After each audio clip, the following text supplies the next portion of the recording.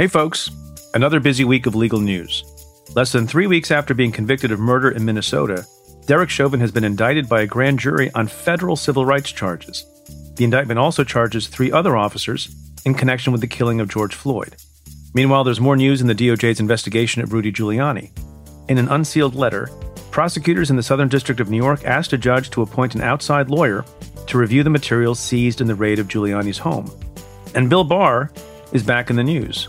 A federal court judge has taken the unusual step of criticizing him for being disingenuous about a secret internal DOJ memo. Joyce Vance and I discuss all this and more on the Cafe Insider podcast. Today we're sharing a clip from the episode with listeners of Stay Tuned. To hear our full conversation and access all other Cafe Insider content, try the membership free for 2 weeks. You can do that at cafe.com/insider. That's cafe.com/insider. And for a limited time, use the code JOYCE for 50% off the annual membership price. We look forward to having you as part of the Insider community.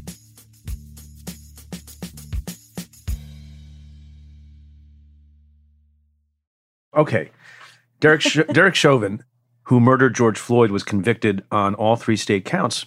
But since we have last met, there has been, a pretty significant development.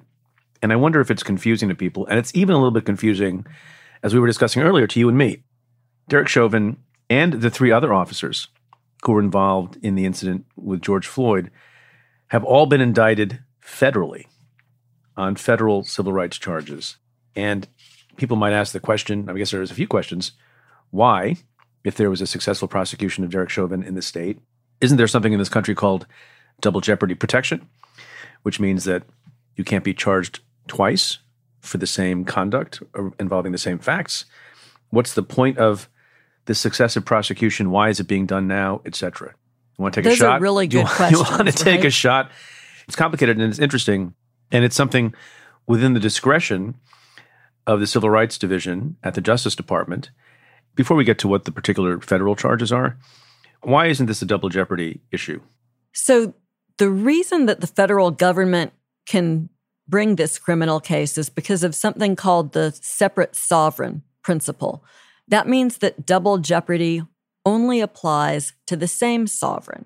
And if that language is confusing to you, it was confusing to me until I first had this explained to me a really long time ago as a young prosecutor when we encountered this situation.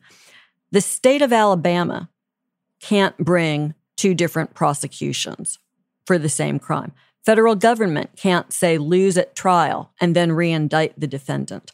But separate sovereigns can indict. The state of Alabama could bring 1 case, the federal government could bring 1 case, and that would not violate the principle of double jeopardy. Yeah, I mean, there have been cases about this. There's a Supreme Court case not that long ago in 2019, Gamble v. United States, that reaffirmed this doctrine. And it basically, it may not make a lot of sense to some folks, but the concept and the principle is they're distinct offenses because there are different statutes and there are different jurisdictions, i.e. different sovereigns. And so those kinds of things can be done. However, you might be asking, well, does that make sense? What then prevents the federal government, when they have jurisdiction and venue, from just prosecuting everyone the state prosecutes all the time? For example, that could be true of all drug offenses. That could be true of many gun offenses. And obviously you don't see that.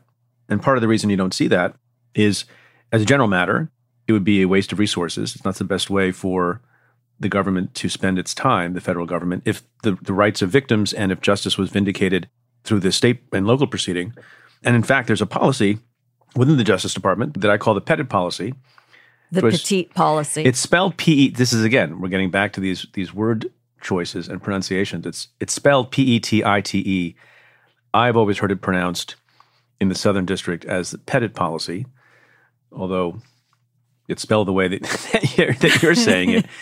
And it basically says, as a matter of discretion and guidance within the department, some conditions must be met for the federal government to take the time and effort and resources to prosecute something, a course of conduct that has already been prosecuted by the state. And usually, as you and I were discussing earlier, that's done in civil rights cases and other cases where there was a result that was against justice below. So, for example, in the Rodney King case, right, there's an acquittal in the state, that would normally mean, it would always mean that the state can't re-prosecute, but the federal government can. And you understand why they would want to do that, because the feeling was that justice was not done and those folks escaped accountability. So the federal government comes in. It is less common when you have a successful prosecution in the state, as we had in the Derek Chauvin case. And among other things, the policy in its current form says that federal prosecutors are generally not allowed to initiate or continue a federal prosecution following a prior state or federal prosecution unless three substantive prerequisites are satisfied. One, the matter must involve a substantial federal interest. Two, the prior prosecution must have left that interest demonstrably unvindicated, and that's an interesting one. And three, applying the same test that is applicable to all federal prosecutions, the government must believe that the defendant's conduct constitutes a federal offense, and the admissible evidence probably will be sufficient to obtain a conviction, et cetera, et cetera. Were those things met here?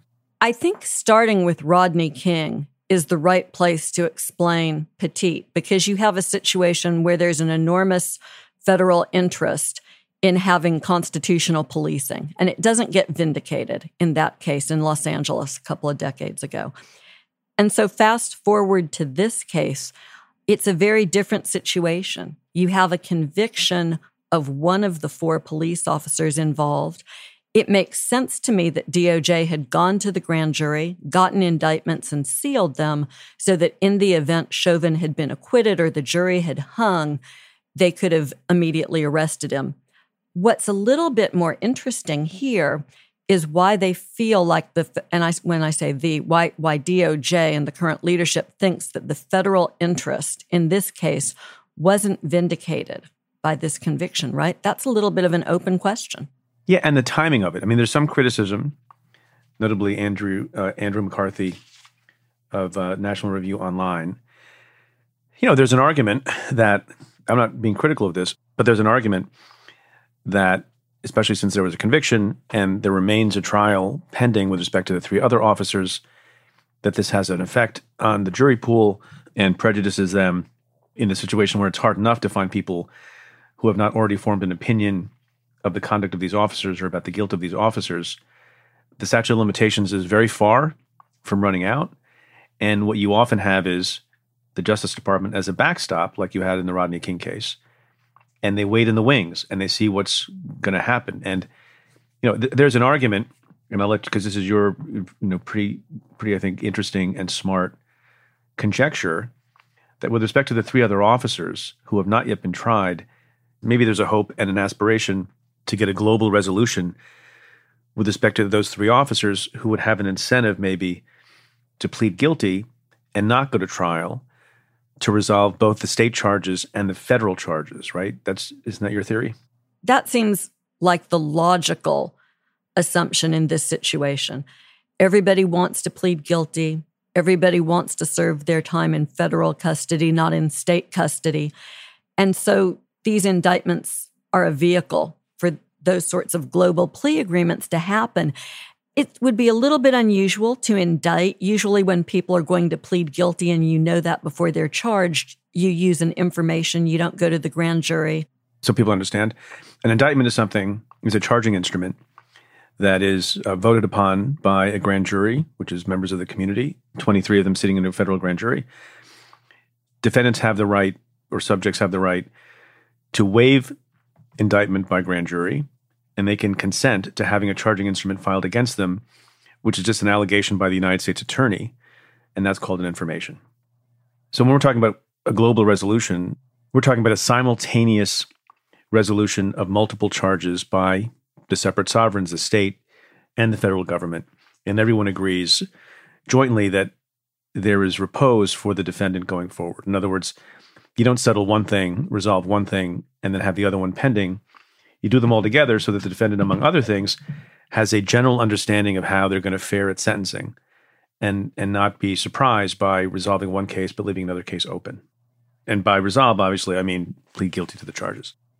We should also point out, I forgot to mention, that there are two separate charging documents against Derek Chauvin, one in connection with what everyone is familiar with, the killing of George Floyd, but the other with respect to a different incident from 2017 where Derek Chauvin is alleged to have violated the rights of an adolescent by putting his knee on the back of that adolescent during a confrontation. So that's sort of separate. We can put that to the side.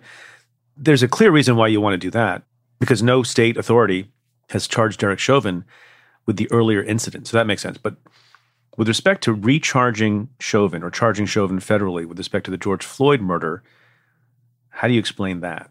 Here's my rank conjecture. Okay. If there is a global plea agreement, one of the terms of that plea agreement would be that the defendants, including Chauvin, would waive their right to take an appeal. In other words, they would get the benefit of serving their time in federal prison, which is a pretty good benefit if you've ever seen most state prison systems. And there's no litigation risk to prosecutors, federal or state, from the appeal. That seems like a smart resolution here. And since, based on what we've already seen, Chauvin doesn't have any great grounds for appeal. I mean, his lawyers can make arguments, but they don't look like the kind of arguments that are successful. That would probably be a good resolution for everybody. Do you think there's something else going on here? I mean, we know some of the people involved. Vanita Gupta, who used to head the Civil Rights Division at DOJ, is now the Associate Attorney General.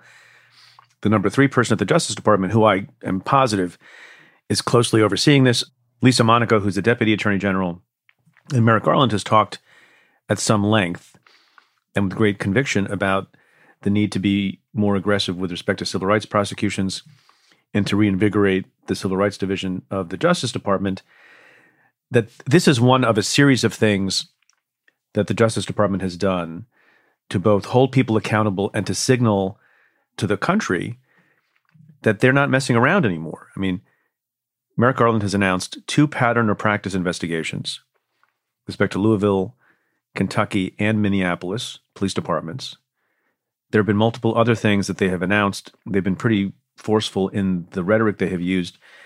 And do you think there's just something to the idea that they're going to take every opportunity to bring federal resources to bear on anything resembling police brutality, whether or not the state has done something already? I think that's absolutely right. Leadership matters. And when you've got Vanita Gupta, who didn't just run the Civil Rights Division, but who spent her career aggressively litigating civil rights cases, and she's the one suddenly who's advising the Attorney General, along with Lisa, who, although her career, I think, has been more in the mainstream of criminal prosecutions, she's always been... And national security.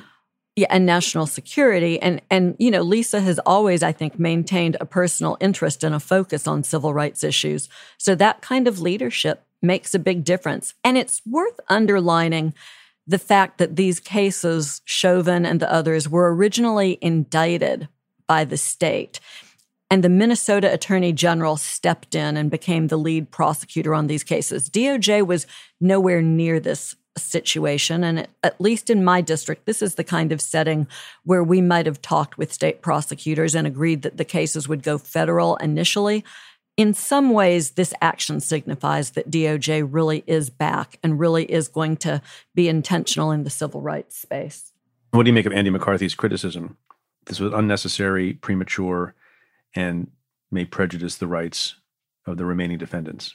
Well, it doesn't matter if there's going to be a plea agreement, and part of the plea agreement is suppose there's no not, appeal. as you point out. That's conjecture on our part. I think he has a fair point. If this case goes on appeal, and if they argue pretrial prejudice, then there's no doubt that DOJ announcing new indictments is something that the defense will argue about. But, you know, the reality is DOJ, like it does in all press conferences and in all press releases on new indictments, they're really careful to say that these are just charges, that they don't indicate proof, they don't indicate, you know, any sort of assumption of guilt. So there's that. And also, this is a tough case. It was always going to be tough to get a jury where no one had heard about George Floyd's murder. So that's baked in to some extent. I would feel pretty good on appeal about winning those arguments as the prosecution. We should briefly touch upon what the actual federal charges are against these folks. And some of the counts apply to Derek Chauvin. Some of the counts apply to the other officers who were at the scene. And there are 3 of them. And they all allege that one or more officers...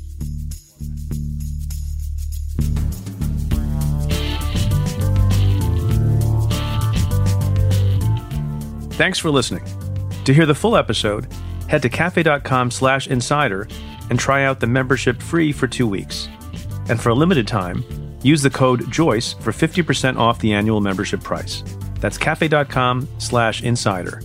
To the many of you who have chosen to join the Insider community, thank you for supporting our work.